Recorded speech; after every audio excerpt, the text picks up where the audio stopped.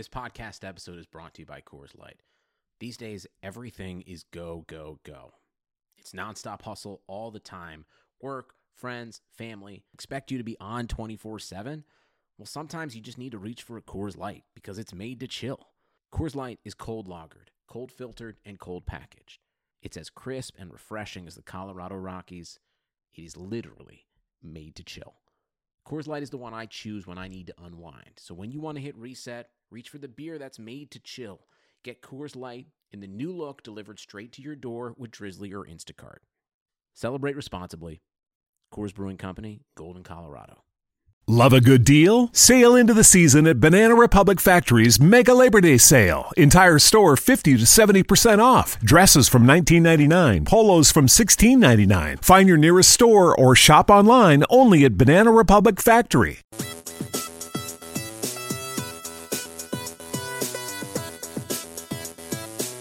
You are listening to On the Daily, the RotoViz Daily Fantasy Sports Podcast, powered by RotoViz Radio. Hello and welcome to On the Daily, a RotoViz podcast talking daily fantasy sports. My name is Matt LaMarca.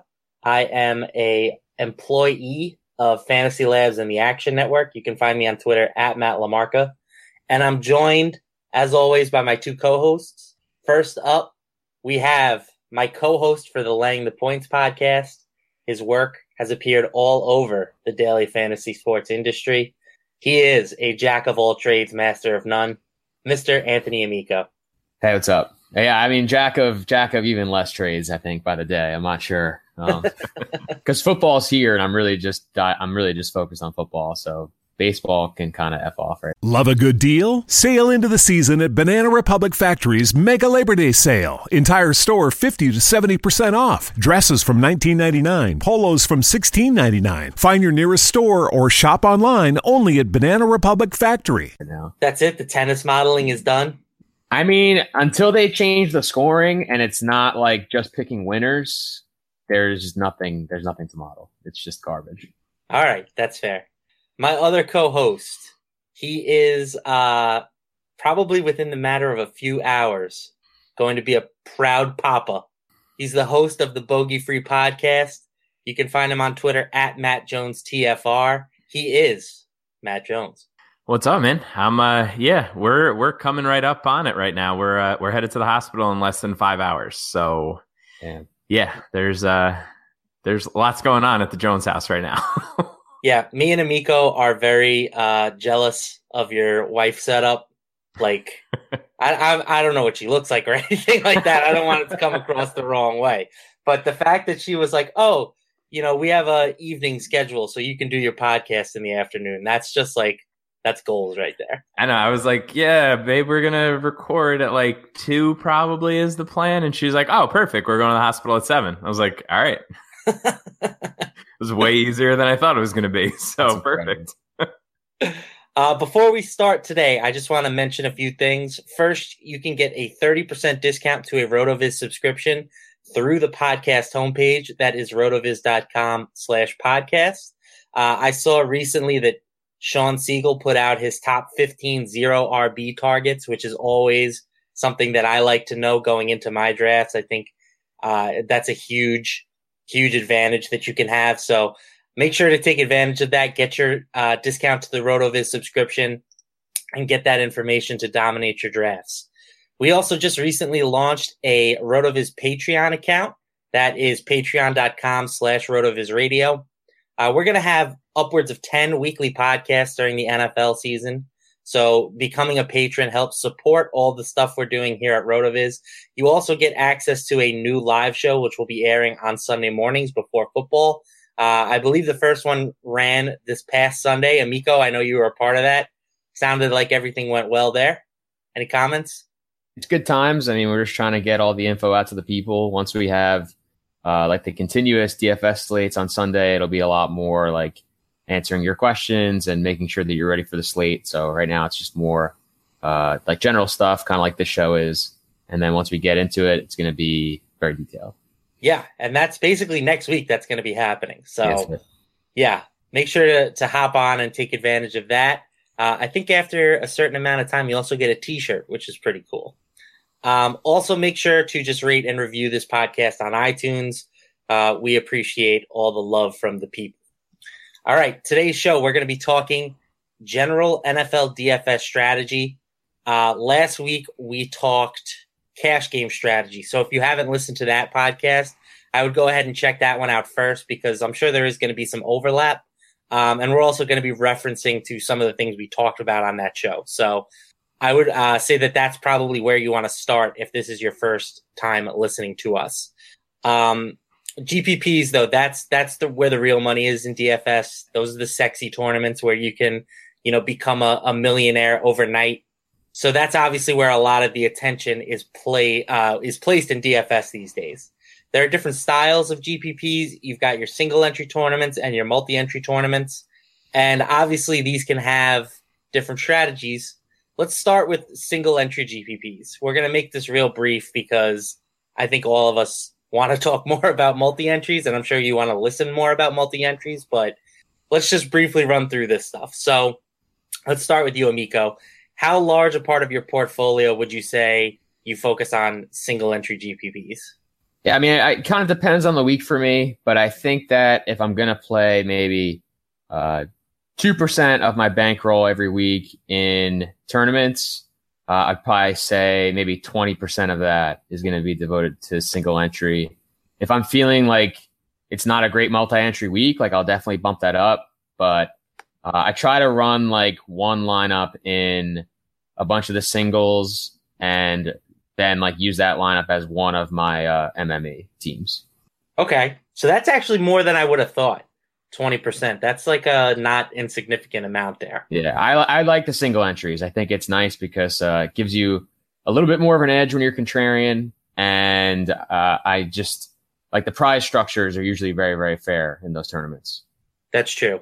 Jonesy, what do you think about that?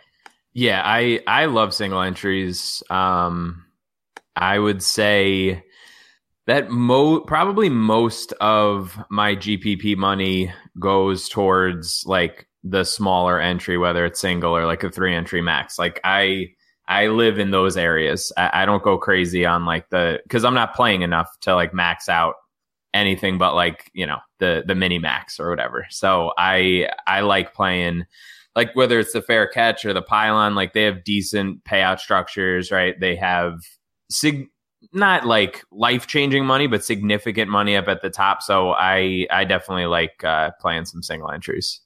Okay, so this is good because then we'll have a lot of different viewpoints because I basically never play them. Nice.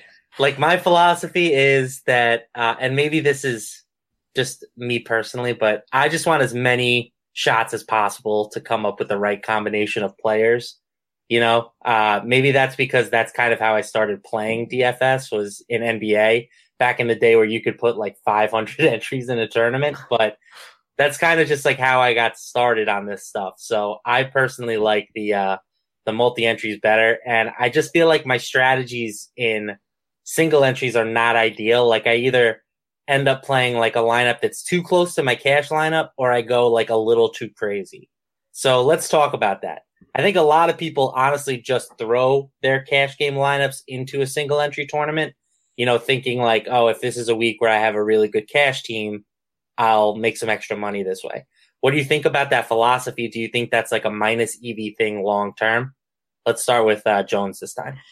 Yeah, I mean, I think you're pretty confident in your lineup if you're just running your straight cash lineup into GPP. I don't think it's the worst thing in the world. I think you probably are giving up some ceiling there. So I don't typically do that. I would say that most of the time I'm really going with like a pretty close to my cash core and then sort of mixing and matching elsewhere to try to reach some sort of a ceiling. Okay. Amico? Yeah, it's not really something that I do a lot. Like I try to make my single entry teams genuine GPP teams, but I don't think it's the worst thing in the world if you're like a heads up player, kind of like what we were talking about in the last show. Like if you're playing head to heads, then you should be looking for a little more variance in your lineups. And if you are doing that, then there is probably like a little bit more of a ceiling to your cash lineup something that like in a smaller field or a single entry, like maybe you could place pretty high. Yeah, I mean, I think that's better than doing nothing, right? Like, I think you at least want to give yourself some ceiling, regardless of what kind of games you're playing. Like, even if you're a cash game grinder, you want to have some GPP exposure, even if it's only with your cash game team, just because that's how you're going to get your ceiling every week. But I do think that for the most part, you want to make some tweaks here and there, like Jones said, to try and give yourself some more variance maybe and increase the ceiling. What tweaks are you making to your strategy, if any, when you're in a single entry tournament versus a GPP, a multi-entry GPP? Amico. So, I mean, I think in single entry, like you can obviously do less and still be like ahead of the field. The guys that are chalky will probably be even more chalky. The guys who are contrarian will probably be even more contrarian. But I actually like to be, I probably try to be even more contrarian in my single entries because for what I just said, like I actually think you get like a better edge over the field. In like these large field tournaments, like you obviously want to have guys who are low owned, but like you're going to have enough lineups where you might not have every lineup be like a super contrarian lineup. And if I'm doing a single entry, like I really want to make sure that lineup has, a cumulative ownership, maybe of like 150%, something fairly low. Yeah, I think that makes sense too. And like in a single entry GPP, if you have a guy that's 1% owned, that can that can rocket you up the leaderboard. And that same guy might be 5% owned in a multi-entry GPP. Exactly. Like to get a 1% owned guy in a multi-entry GPP, you have to go really, really, really off the board. But you don't have to do that so much in a single entry. Jones, you have any thoughts on this? Yeah, I mean, I was thinking about it when I was looking through this, and I think like just looking at single entries by themselves, like the more possible entries there are in the tournament, the more willing I am to sort of go a little bit off the board and try to be a little bit more contrarian. If I'm playing a single entry that only has like 1,200 to 1,500 entrants in it, I'm not going to go crazy. But if it's, you get up to like the 30K entries and you need to do something to get that ceiling. So, I pretty much agree with all what you guys were saying. Yeah, that's another good point too. I think the size of the field should definitely be a factor that you're considering. Okay, let's move on to multi-entries now. This is where I was, we were talking about earlier, like the Millie Maker tournament, just one of these ones where you can throw in a low amount of money and win like life-changing stuff. So let's talk about how you budget yourself there. Like, let's say you had a theoretical budget of $100 for the week. I think we're going to be in agreement here, but would you rather go with 5 $20 entries, 24 entries, or try to max out something like the quarter arcade or the mini max 50-cent tournament? Obviously, your ceiling on how much you can win is going to be lower going by the low budget way, but you're going to make up for that potentially with more entries. Let's start with you, Jonesy. Yeah, I'm of the mindset that I want to max out as many things as I possibly can. So I typically tend to play, just build as many lineups as I can possibly fit into the quarter arcade. And this really goes for any sport. It's not just NFL. Like I try to max out, as many single entries, 3 entry maxes, things like that for like golf as well. I think I played the Millie Maker like once last year, maybe twice. Just because like I said before, I don't have the bankroll to feel comfortable that I'm not like just giving away EV, like just hemorrhaging EV in the Millie Maker tournament if I'm only putting like 2 lineups in. So that's kind of where I'm at. I typically tend to max out as much as I can at the lower stakes, where I feel like I still sort of have an edge over people. And like I said before, you could still, you have a good hit in some of these smaller, you have a good core and you can really make some money. So I might not win $1 million this year, but hopefully I'm just making money all year. That's kind of the goal. Yeah, that sounds like a good plan. Amico. Yeah, I mean, give me all the entries. Like I think Like if you're gonna play, if you're serious about being a multi-entry player and that's your strength, like that means that you want to have as many entries as possible, right? Like I think that there are obviously going to be players who are really, really good with a low number of lineups and they don't need to multi-enter. If you think though that like you're really good at putting together a portfolio and leveraging the field over like a certain amount of entries, like get those entries in, like play the mini max, play the quarter. Like there's nothing wrong with playing those tournaments. Like there's still honestly like some pretty good prizes, especially early on in the NFL season. And, you're giving yourself more shots and you're playing your strengths. So, and for me, that's definitely in the multi-enter game. So I would like to max the low dollar, please. Yeah. I mean, it may sound obvious, but I don't think that everybody does it, which is why I wanted to talk about it. No, definitely. Like most people don't do it. I think they want to go up in stakes. Yeah. Right. So like, yeah, I'm with you guys 100%. I love maxing out the smaller stakes tournaments. It gives you a better shot of winning, obviously. And if you feel like Anthony said, if you feel like one of your strengths is finding, low owned plays or whatever, it gives you more of a chance to get those guys into the correct lineups. And you can leverage sort of the field and their ownership that way. I also think, and again, this might be obvious, but I think the competition's a little easier, like if you don't want to play Awesemo and his 150 lineups that he's going to have in the Millionaire Maker, then don't do it, right? Like put 150 in the quarter where he's probably, I mean, maybe he is there. I don't know, but he's probably not there. Not allowed to be. Not allowed to be. Experienced players can't play under like $5 contests. That's why I think that that's smart. Like if you're like a new player or you have like a smaller bankroll, like why are you trying to play higher stakes? Like you're not playing your strengths and you're playing against better players. Like play against worse players. Play against people like me. Like don't play against Awesemo. Like that's not smart. That said, I will have at least one Millionaire Maker lineup every week because I am a degenerate. Let's talk about ownership a little bit. This is obviously a huge deal in tournaments. Are you trying to be contrarian with all of your selections? Is it okay to play the chalk here and there? And are there certain positions where you think it's better to be more contrarian than others? So again, let's start with you, Anthony.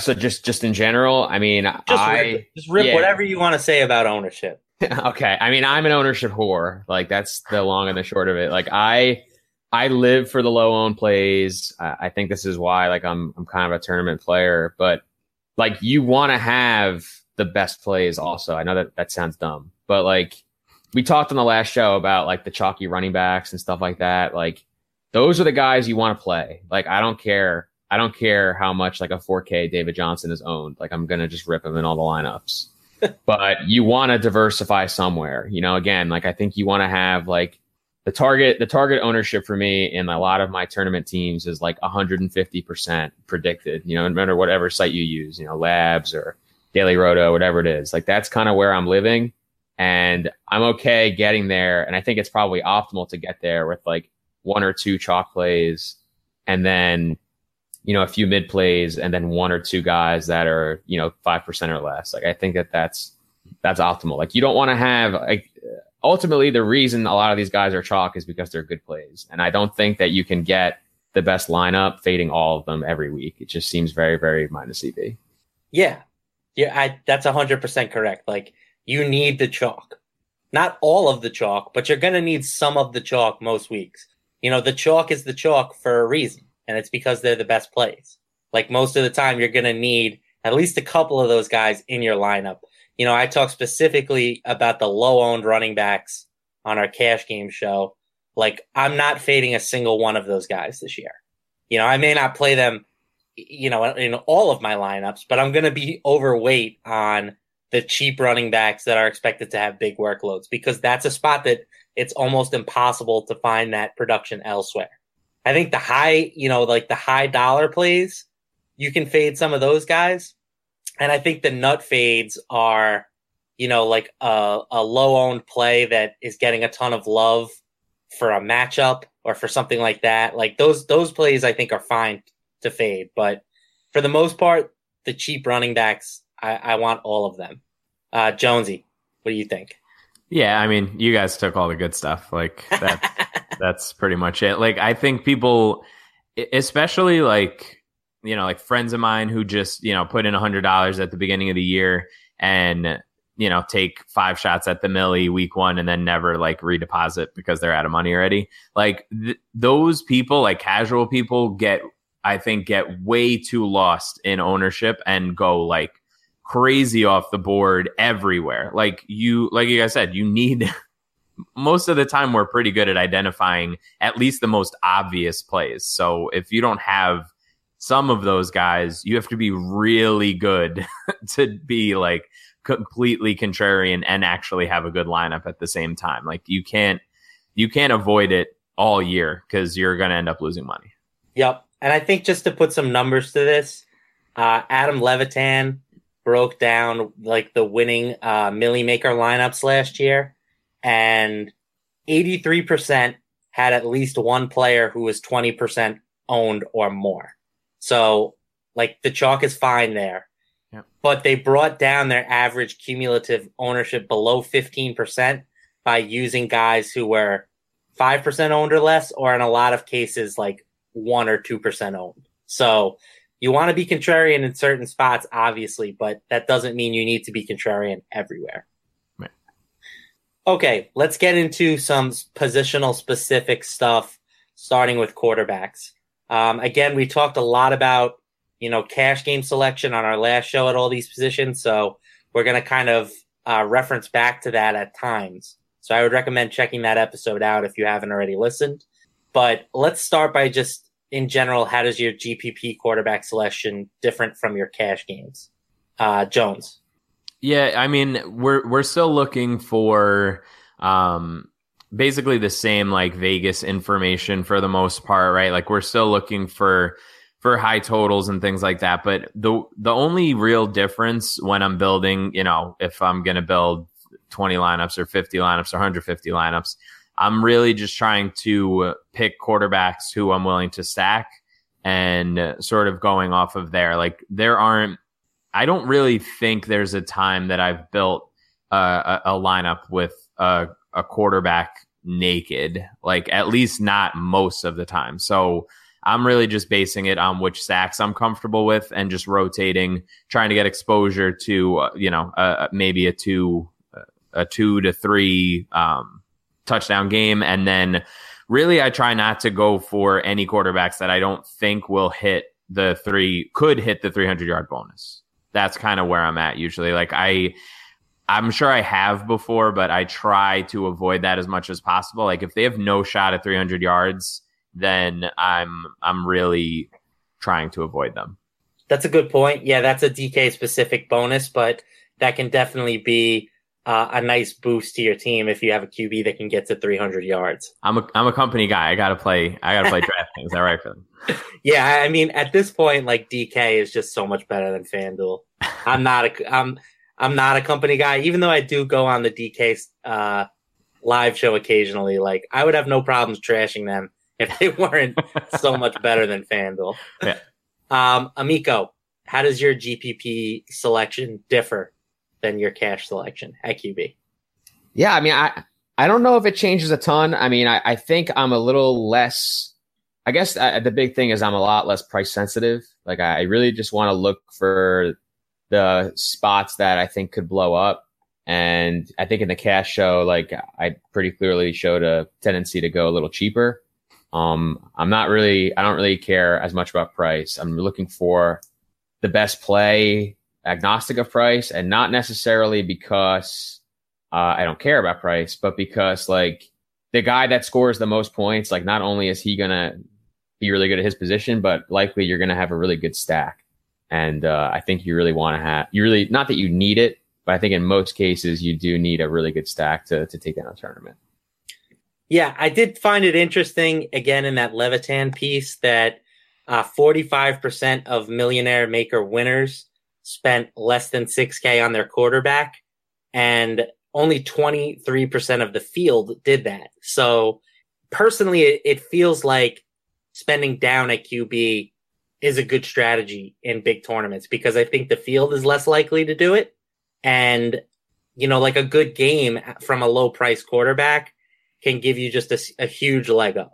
So I think, honestly, all things considered, like, I'm probably very rarely going to pay up for the Tom Brady's and Ben Roethlisberger's of the world. I don't think there's anything wrong with that. I mean, like, I read that same piece, and obviously it was really, really good. Like, I think my like idea is that, like, in cash, I'm willing to play the guy that, like, is just like Stoneman floor, like, we know. Need a 15, but like in tournaments, like, you really need the raw points. Like, you can't, a guy that scores 15 at quarterback, like, isn't going to win you a tournament. So, like, those guys are kind of out of the player pool for me. Yeah, I guess that's what we should specify, is that, like, spending up at QB for you means, like, moving from 4,500 to like 5,500. So gotta stay on brand. We may be talking about the same guys, but we're just doing it in a different fashion. Yeah, because I'm like, we talked about it last week, but I'm never playing the backup QB who is getting a spot start type guy. Another thing I think that's helpful for GPP quarterbacks is just go down like a level or two in terms of the Vegas data. Like, that the team with the 27.5 point implied team total is going to be the highest owned quarterback. Their pass catchers are going to be the highest owned stack. So instead of playing that guy, go down to the team that is at home still, but maybe is only implied for 24 points. Like, you're not giving up a ton of equity, but you're going to get a much nicer ownership on those guys. And I think that, their ceilings is probably similar in most cases, especially if it's a talented QB who's maybe not in a great matchup. So I think you can still leverage Vegas information.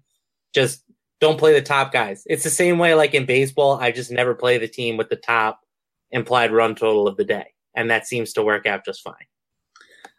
Let's talk stacking. You brought it up a little bit, Jones.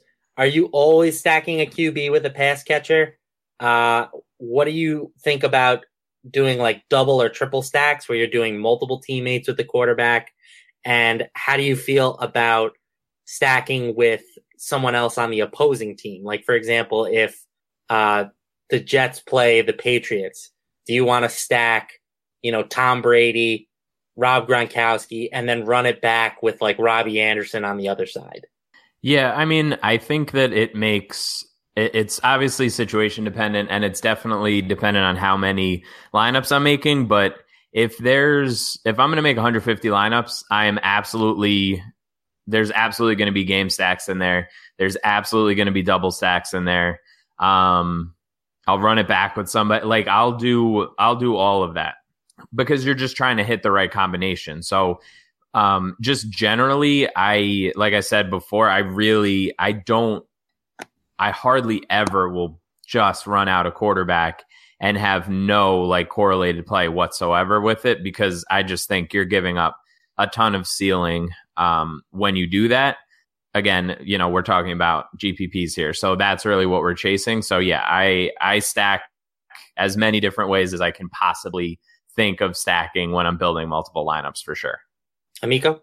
Yeah, I'm all about the stack. I mean, I really rarely go naked QB. I just think it's really difficult to get like the huge DK scoring, or even FanDuel. Like, it's really hard to get a really high scoring quarterback just on the ground. I mean, sometimes Cam rushes for like 2 or something like that, but chances are the quarterback that's in the winning lineup is going to have like some other player on his team in that lineup. Yeah, I think the math checks out on that. I think I'm going to be doing less stacking this year. I've decided.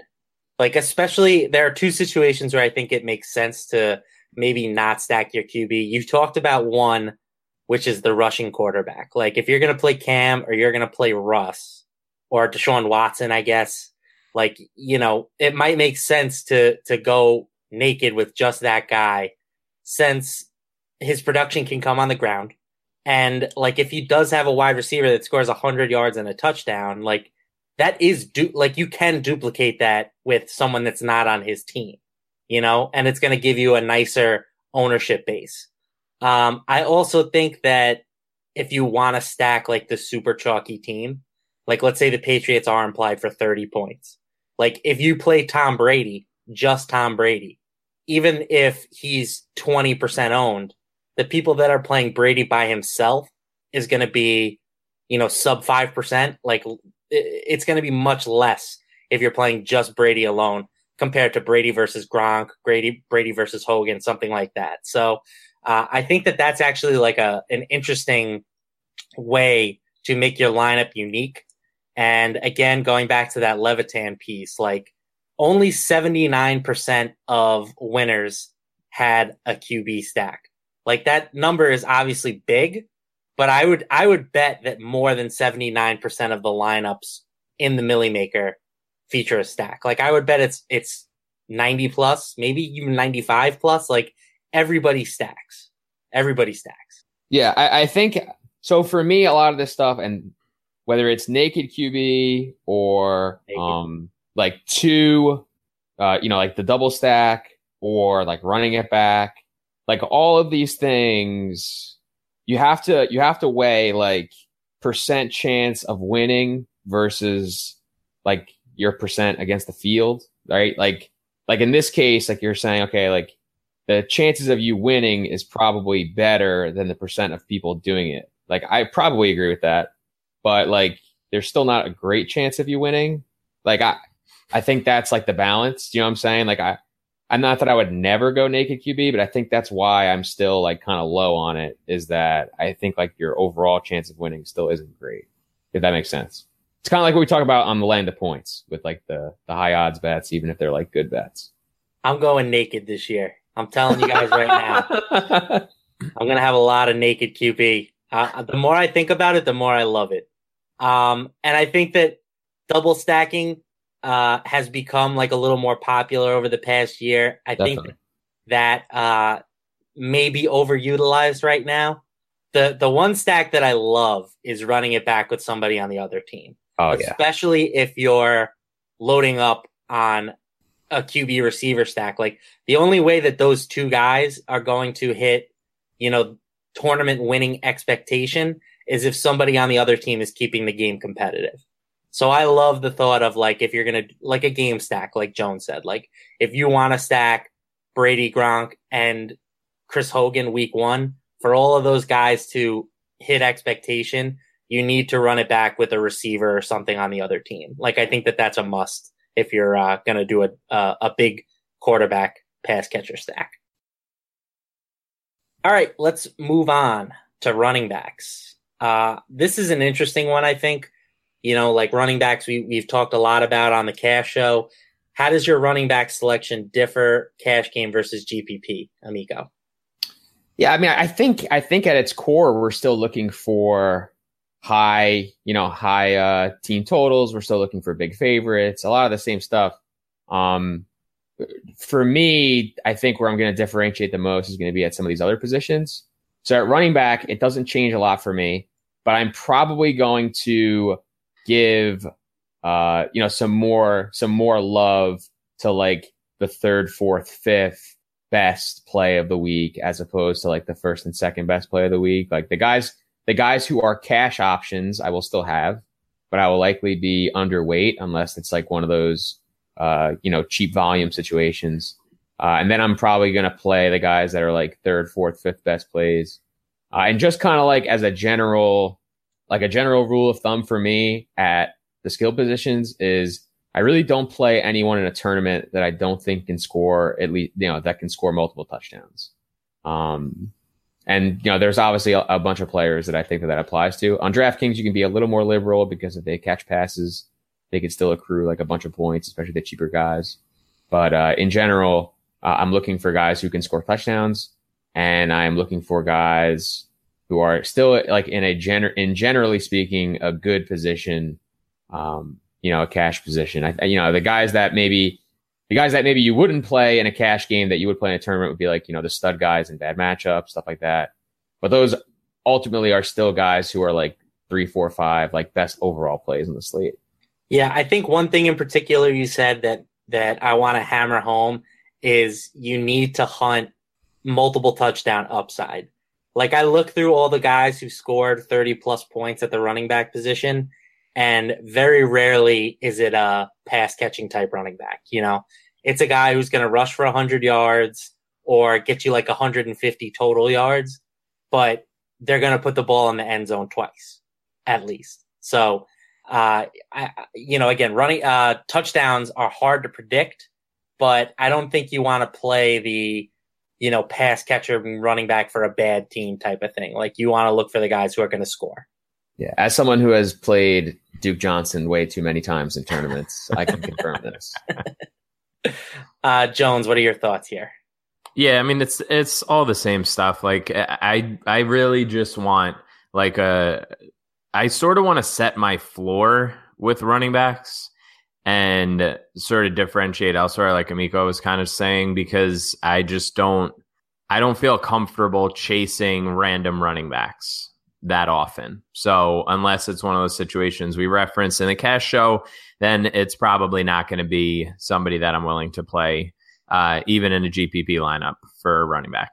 Yeah, I think too, like the high price guys, like if Lev Bell is the chalk in a given week, I don't think it's a bad thing to get off of him and play like a David Johnson or a Zeke Elliott or something like that. It's the cheap guys that are in the unfadeable spots for me. Yeah. So speaking of the expensive guys, do you think you need to pay up at least one RB spot? Like, can you put together a team with a high enough ceiling if you're paying down at both RB spots? And conversely, if you pay up at both spots, does that give you enough ceiling with the rest of your lineup? Jones, what do you think? Yeah, I mean, obviously there are certain weeks, and we'll probably say this like a few times with a few of the other things we wanted to talk about, but there are certain weeks where things are just extremely obvious and you need to like sort of go one way.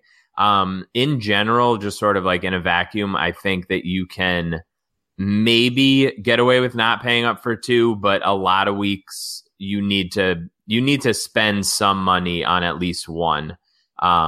It doesn't mean it's the top price guy, right? But you can't just go like bargain hunting at both spots and expect to really, find those multi-touchdown high volume guys just because DraftKings doesn't, or FanDuel or whoever doesn't price them that way. Like you're automatically giving up some touch equity somewhere when you do that. So I like to, like I said, build up a floor a little bit with my running backs. So that typically means paying up for at least one. Yeah, I think there might be weeks, we'll talk about these obviously when we get into the weekly shows, but there might be weeks where you can get away with going down at both spots, like if there are multiple injury situations or things like that. But I think that my default thing here is you pay up at one spot and you look for some value at the second. Like, I think that is sort of my MO unless there are extenuating circumstances. So I don't like to pay up at both spots because then you're really bargain hunting at the rest of the positions. But I think you want one guy on most weeks. Anthony, what do you think here? Yeah, I mean, I don't have a ton to add, I guess. Like I am definitely a lot more willing to be frisky at running back. I have made some really bad running back plays over my time as a DFS player. I mean, in tournaments, you just need like you said, like one guy you probably want to pay for. I don't typically play like the Lev Bell types in tournaments unless they're in like a bad matchup and are contrarian. Like I don't really like to do chalk high price in tournaments. So I guess I want to have like a little bit of touch security, but I definitely get down with like some mid-tier guys and try to bargain hunt a little bit, maybe, to my detriment. But I think that there are enough guys who get work where like there's a ton of these guys in like the mid range where the matchup isn't great, or there's like a couple other guys people are on, and you can kind of live like in the 5K range, 6K range. How do you feel about the QB RB stack? We talked about this on our cash show and kind of said that it's a good floor play, but I do think that if you're looking for an offense that's, can score 40 or something like that, like you can find enough ceiling as well. Like, Amico, do you ever get down with the QB RB stack? And if so, would you only ever do just those two? Or is it part of like a general overall team stack? I've definitely done a running back stack, but I very rarely will stack just the quarterback and the running back. Like if I'm doing a running back in a stack with my quarterback, chances are it's like a full team stack or like a two-way stack. So I'll stack like, I don't know, Ben, Bell, and like Juju, and then I'll run it back with someone on the other team. I'll do that. But I don't very often do. I don't. Very rarely, if ever, will I do QB running back. That's more of like a floor play for me. Yeah, I agree with all of that. Yeah, I looked into this a little bit because I was working on an article because we talked about how much of a fish I am about like defense stacks or defense in general. And so I ended up playing around with the labs, like they have like the correlation matrix or whatever. And as you sort of go into more favorable situations, like as the spread gets higher and the team totals get higher and things like that, we always preach, or not we, I guess, because we haven't preached anything yet because it's our second show, but like generally, like the community preaches like doing, the running back defense stack, and QB to RB1 is more correlated than RB1 to defense in like every positive situation, to the point where like if you have a 5-point favorite and it's like 44 to 46 point, like once you get up to like a reasonable total, not like a 55 total or something stupid, but when you have a 5+ point favorite with a 46+ total, it's like double correlated. Like QB to RB1 has a 0.34 R squared. Like that's RB1 to defense is 0.13. Like it's kind of interesting to me. I've never really thought about it that much, but I'm definitely going to incorporate that a little bit more this year after seeing that, because I think that it's probably a decent differentiator for your lineup if you're just doing quarterback and running back, and there's some correlation there. So I think it's worthwhile, and maybe could access a little bit more ceiling depending on how you play it and what situation you're in. Yeah, I think for sure, if you think that the running back is involved enough in the pass game, a QB RB only stack could be interesting. Like Breeze to Kamara is one that stands out. I'm sure that Cam to McCaffrey will be popular, because he's basically a wide receiver at this point. But I think if you look at situations like that, you probably can go, naked QB RB. Right. And I do agree that the RB defense stack is like probably the most overrated stack in fantasy right now. We'll talk about a little bit more about defenses, but I like it. Yeah, love it. You love the defense RB stack? Huge surprise that I like something that's not as good as actually I think it is. I mean, in theory, it makes sense if you're going to find a defense that's going to hold the opposing offense to under 10 points. But we mentioned last week about how you're basically just hunting for touchdowns with your defense. Yeah. So I don't know. We'll get into that a little further. Another thing that I think is interesting is, what do you do with your flex spot in GPPs? We mentioned we liked RBs and Anthony Stand very hard for tight ends in the flex. I think the strategy is definitely a little bit different for me, at least in GPPs. What do you guys think?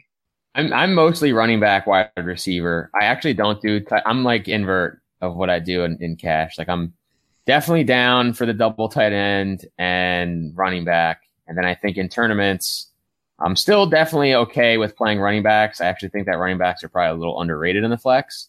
But I also really like the wide receivers, just because those two positions, just in terms of raw points, have the highest ceiling. Even if it's a 4K receiver versus a 4K tight end, the 4K tight end might have the better floor and be the better cash play, but that 4K wide receiver or running back could certainly still score multiple touchdowns or hit the yardage bonus, stuff like that. Stuff that tight ends typically don't do. So I try to be on those positions more.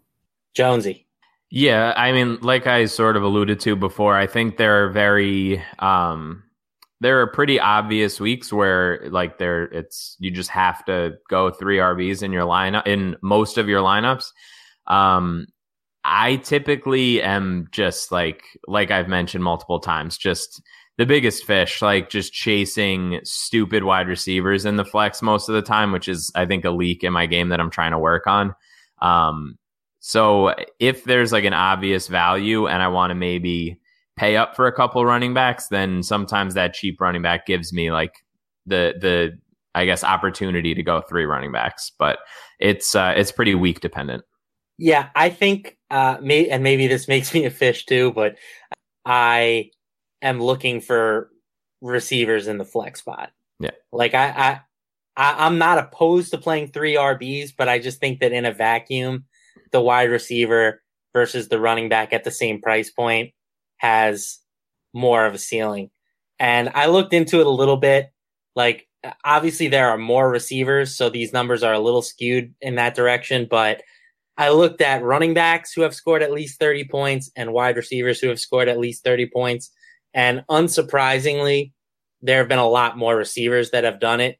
236 receivers have had a game of at least 30 plus DK points in our database compared to just 145 running backs. So again, like, each team typically leans on 2 or even 3 receivers versus just 1 running back per team. So we probably should expect wide receivers to come out ahead in that department, but I still think that means that the receivers are giving us more of a ceiling on a weekly basis.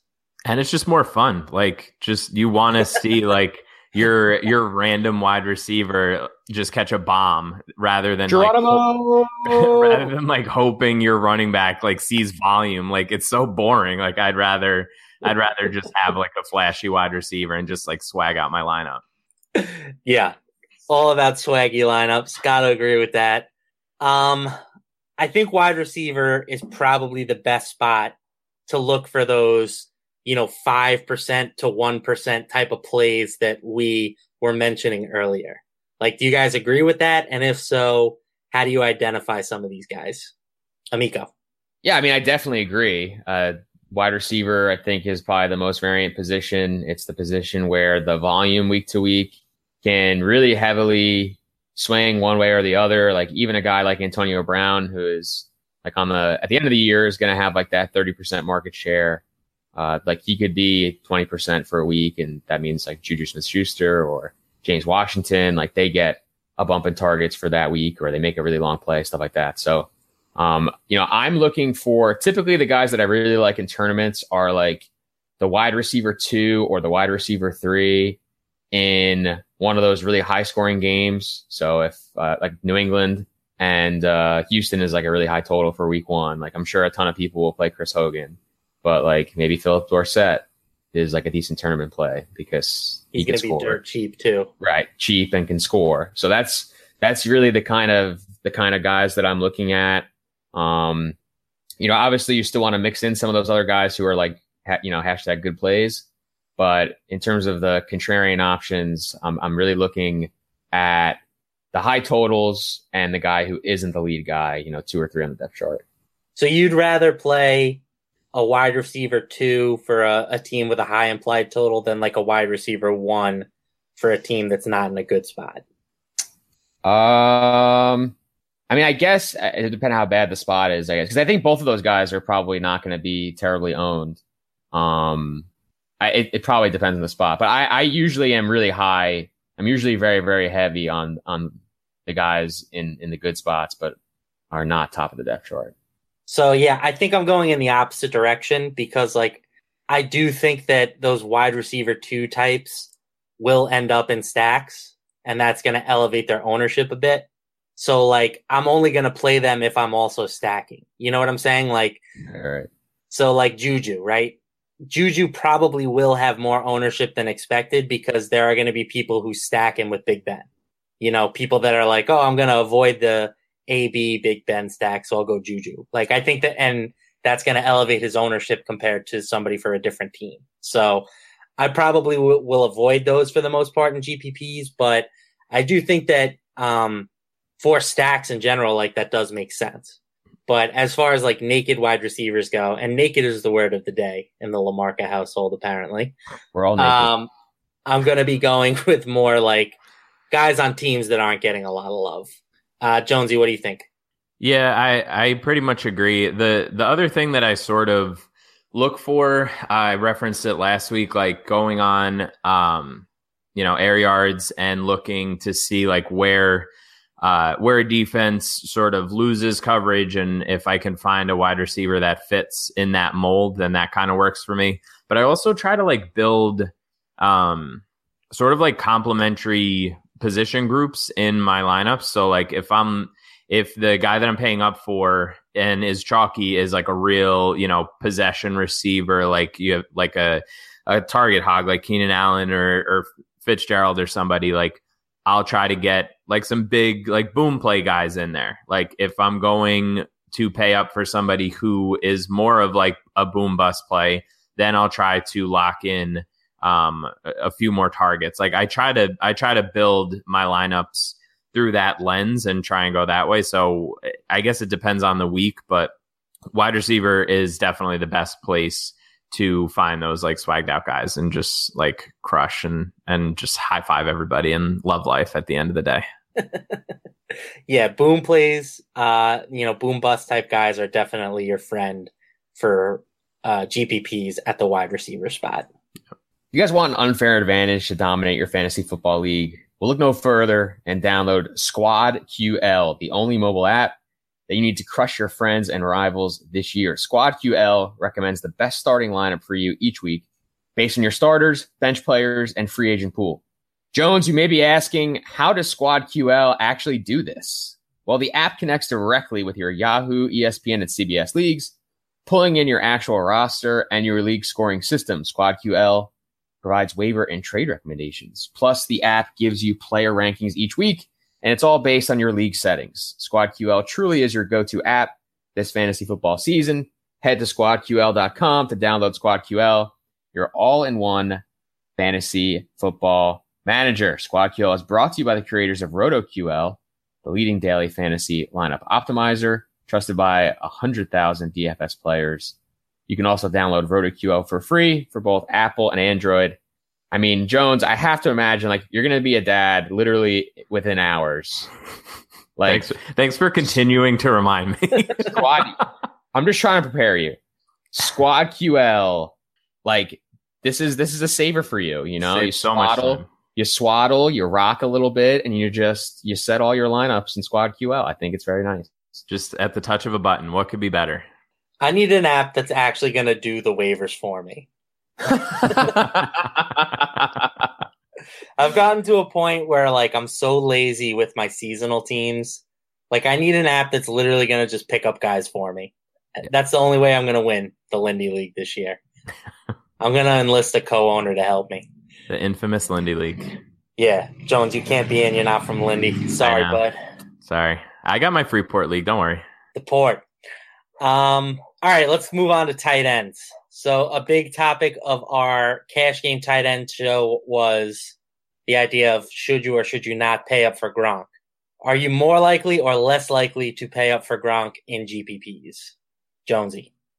I mean, I'm always tempted to, but it's sort of the same thing that I fell into with, as far as building cash lineups. Like, I just always like other plays elsewhere, like at other positions, to the point where I end up running out of money by the time I get to tight end and defense. So I usually just end up not really paying much attention there. I'd rather just find like a cheaper guy that hopefully has some access to some touchdowns. So I'm definitely not like completely opposed to playing Gronk, obviously, but I think that I'd probably roster him less than the normal player. Yeah, I mean, my odds of paying up for Gronk in cash are basically zero. So math would say that there has to be more of a chance that I'm likely to pay up for him in GPPs. But like you said, I still think that I'm doing that way less than the field does. Yeah, like he on Labs, I looked it up, and just like it's not like a smash play just in a vacuum all the time. Like people view it as it's always going to work. And he has like a 46.5% consistency. So like it isn't working every single time. Like you obviously can up those odds if you're playing the right matchups and, getting him in the right situation. But in general, it's not like you should just be plugging him in and playing him every single week. Right. And that consistency rating is only, it's like he only hits that when he scores enough points to clear his salary, right? Like for Gronk to really pay off in GPPs, he needs the super Gronk week. He needs the 2 touchdowns with close to 100 yards, which that will happen a couple of times this year. But I still think that it's overvalued in tournaments right now. Amico, what do you think about that? Yeah, I mean, I always want to buy variance at the onesie positions where I can. But I do think that like Gronk, especially since this is a Gronk only topic, like I love it. You really have to be sensitive to his price, even in tournaments, because when he's running well, he's going to be like 7K, 7,200. When he has like that run where he doesn't score, which like is going to happen at some point, or, at least eventually, he's going to get down to close to like 6K. And that's where I'm like a lot more likely to play him kind of heavily because, I mean, he's always a threat to score twice. He has the highest upside of the position. I do want to buy that, but I want to buy it when I still want to be price sensitive with him. Yeah, I mean, the fact that the guy has his own segment probably says all you need to know about him. Like, there are going to be weeks where he's in the winning lineup for sure. Yeah. Let's talk just philosophy, tight end position, cash versus GPP. I mean, honestly, I think my philosophy is pretty much the same in both formats. Like, I'm looking for a cheap guy who's going to be able to score, at least once. Does your philosophy change at all? Like, are you playing the Kelce's and the Ertz's maybe a little bit more in GPPs? Like, I personally, maybe that's a hole in my game that I'm not doing enough, but I very rarely am spending up at tight end. What do you think, Amico? Yeah, I love tight ends. I'm a tight end whore in all facets of life. Like it's season long DFS. That can be taken the wrong way. That's the guy fine. likes a tight end in all facets of life. The listeners need to get to know me, I mean, I just think that tight ends, like while the upside overall at the position is worse than at other positions, like these are guys that score touchdowns typically, and especially like in the good offenses where we expect a lot of points to be scored, touchdowns going to the tight end is not very uncommon. So, the guys like Kelce or Ertz, like especially if you're stacking with a quarterback, I definitely like playing those tight ends. Jonesy. Yeah, I mean, again, it's really in my portfolio. If I'm building 150 lineups, like there's definitely going to be times where I'm paying for Kelce and Ertz in stacks. But for the most part, I would say that I tend to really just gravitate towards not like total punts, but like pretty close to it. And I'm just looking for the situation that I think might lead to a touchdown. Like I just, like I said, I fall in love with too many other plays and then I run out of money. Like it's like my life. Like I run out of money before I think I will. And then I'm left with like shitty stuff, Sorry, I don't know if I could say that, but no, that's totally fine. I love it. The tight end section is where we find out that Amico likes a nice tight end in all facets of life and that Jones has money problems in certain areas. What are you going to do? That teacher life. Dude, preach. Yeah, I think you guys all touch on a lot of good things. Like the one thing I will say is that like if you're paying cheap, like if you're paying a 3K tight end, like I think his ability to get up and match what the top guys at the position do is a little bit easier than, the 3K wide receiver, the 3K running back. So that I guess is the real reason why I pay down most weeks. But yeah, I do hear you. Like there is definitely some merit to looking for a higher price guy. I mean, I know especially like Jordan Reed right now, not to get into a full week 1 preview, but if Jordan Reed is healthy at 4K week 1, like that's a guy that I will definitely break my rule for. Yeah, and if you want to be able to play him, you should do it sooner than later because he will fall apart at some point. Right. How dare you? Jordan Reed lives forever. All right, Amico, will you play a tight end in the flex and GPPs? You are the tight end man. You love the tight end. You stand hard in cash. I like him in all facets of life except my GPP flex. Okay. I mean, just for all the reasons we were just talking about, like the general upside there just isn't as good. Yeah. I'd rather just play a cheap wide receiver or running back. Okay. Yeah, I think we're all in agreement there, right, Jonesy? Yeah. Okay. Let's move on to defenses. How dare you test my loyalty, by the way? I just wanted it on the record. Defense is one of the positions, I think, maybe even the highest position where you're going to see like some super heavy chalk. Like I know that there's always one or two defenses that are going up against a bad offense that are going to be like super chalky. Like I think Baltimore plays the Bills week 1. You can pencil them in for 20+% in most GPPs. How do you feel about how do you handle those defenses? Are you ever playing them, or is it always like a fade situation for you, Amico? Almost always a fade. I mean, so much of what happens at defense, especially from a tournament perspective, is going to be based on touchdowns, and you can't really predict those that well. So I really try to avoid the top 2 or 3 owned defenses. If it's like a week where everyone's playing one defense, I probably will not have very much of that in tournaments. Obviously you could just straight die in the first 20 minutes of a slate if that defense scores, but you just have to do it. There's just not even the best defensive play is not going to have this overwhelming odds to score, 1 or 2 defensive touchdowns. Jonesy. Yeah, no, it's not worth it. I don't have a lot to say about it. I just don't do it. Yep. Agreement. Like Amico said, nothing is worse than when you're fading a 30% owned defense and they score in the first quarter. But it's just such a plus EV situation in the long run to fade those defenses. Yeah. I mean, the good part of that is then you can just go about your day and you don't have to worry about sweating anything. So you get some plus life EV. You get some life balance there. All right. What do you think about salary wise? Is there an edge one way or the other, either paying up or trying to save and go all the way down? I kind of personally think that I like to be at the extremes. If there's a high price defense that I think is going to be low owned, I like those. And I also definitely don't mind dumpster diving and looking at the, really, really cheap defenses, as long as they're playing for a team that I think is in a good situation. Jones, what do you think there? Yeah, I referenced it before. You can read more of my thoughts probably beginning of next week about defenses. Love it. For the most part, what I noticed when sort of diving into it was the most expensive defenses are way less likely to hit their salary expectation, and they see higher ownership. So I'm typically trying to avoid the high owned, high price defenses. It seems like there's sort of a sweet spot between 3K and 4K where they are basically going to give you the same amount of points. Obviously, again, touchdowns are touchdowns.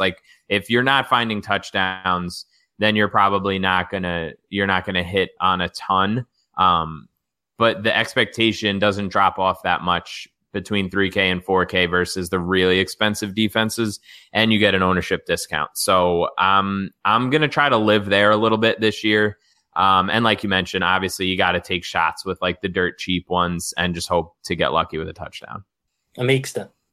I love paying up for defense. I think that oftentimes the best real life defenses are at the top of the salary scale. And if they aren't in a really good matchup, a lot of times those guys aren't terribly owned. So I really like paying up for Denver and Jacksonville and Baltimore when they're in a not obvious spot, especially if there's a cheaper defense that's very chalky. I really like to do that. And I obviously really like to stack my running back, which I don't know. Can we make that a segment next? Because I definitely want to get those takes out there. Yeah, rip it. Yeah, I mean, I just think that the correlation is what it is, right? It's not as good as we think, sure. But the point of it and the reason why I like it is you want to build yourself a narrative in your GPP lineups. And for me, especially with the way I play, I'm definitely a big Vegas guy and I'm really into the reverse line movement trends. And one of the big trends for me is that if a dog, or it doesn't even really matter, I guess, but if a dog is starting to creep and we have a reverse line movement trend and the total's coming down, to me, that usually speaks to the fact that it's going to be a lower scoring game, defensive battle, stuff like that. And that's where, like, I think, you can stack like the defense and the running back, because you have to think about like how this team could possibly compete in a low scoring game where they were, previously underdogs and obviously probably public underdogs. So defense is definitely a huge way to do that. So you can't, obviously the correlation is never going to be perfect because you need those guys to kind of all score. But I really think that if you're constructing it the right way and you're just not like recklessly stacking running back and defense, that it can be very effective. Yeah, no, I think there's definitely any correlation that you look at, there are definitely situations where it's the exception, not the rule. It doesn't necessarily mean that you shouldn't be doing that. I just think to just, like you said, just to blindly do it, you're probably giving away some equity there. And again, it's very situation dependent. You should be making decisions at all of these positions based on Vegas odds, but also, like you said, tell yourself a story. And if that story comes true, your lineup is going to smash. And that's kind of the point, right? All right. Any closing thoughts that you gentlemen would like to add? Just pumped to see everybody in the lobby again. Let's get it. Amico, today, 16-game preseason slate. How excited are you? Pretty excited, actually. I mean, this is typically my highest ROI week of the year, so hopefully we can keep that rolling. All right, we'll slide into those DMs then, Anthony. Yeah, I guess what I want to say for the rest of, now that we're going to be getting into like our weekly format, we definitely want to hear what you guys think would make this a fun show. We're going to be competing in a 3-man every week. So I'm really excited to whoop up on these guys for, the entire season. We're going to be having some side bets. Me and Anthony have already booked one where he's defending the worst quarterback in the league, Eli Manning, and I'm getting the GOAT. I thought you were talking about Darnold. Sorry. Oh, how dare you? But anyway, once Eli gets benched for Davis Webb by like week 8, I smash clean up that bet. So we're going to have like a nice running list of bets that you guys can follow along with as well. And, but yeah, definitely curious if you guys have any suggestions, hit me up on Twitter at Matt Lamarca. You can hit Anthony up. He's at Amixta, and Matt Jones is at Matt Jones TFR. So hop in the mentions. Let us know what you guys think. We want to make this, a fun show to listen to. I know there's like literally 1,000 NFL DFS shows every week. So we want to do stuff that you guys want to listen to.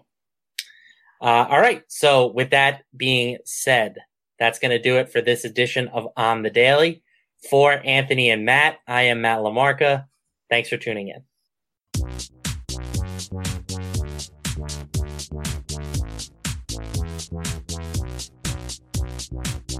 Thank you for listening to On the Daily, the RotoViz Daily Fantasy Sports Podcast powered by RotoViz Radio. And special thanks to Randy E. Aguabo for the introduction. Please review the podcast on iTunes under the established RotoViz Radio feed. Contact us via email onthedailydfs@gmail.com and follow us on Twitter at onthedailydfs.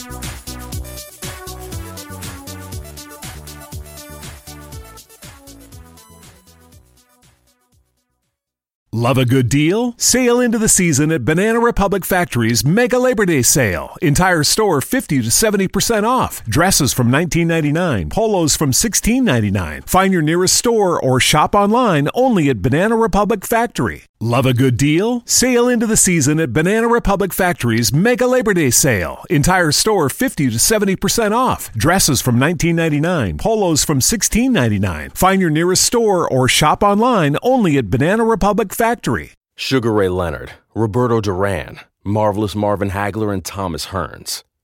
Legends, whose four-way rivalry defined one of the greatest eras in boxing history. Relive their decade of dominance in the new Showtime sports documentary, The Kings, a 4-part series premiering Sunday, June 6th, only on Showtime.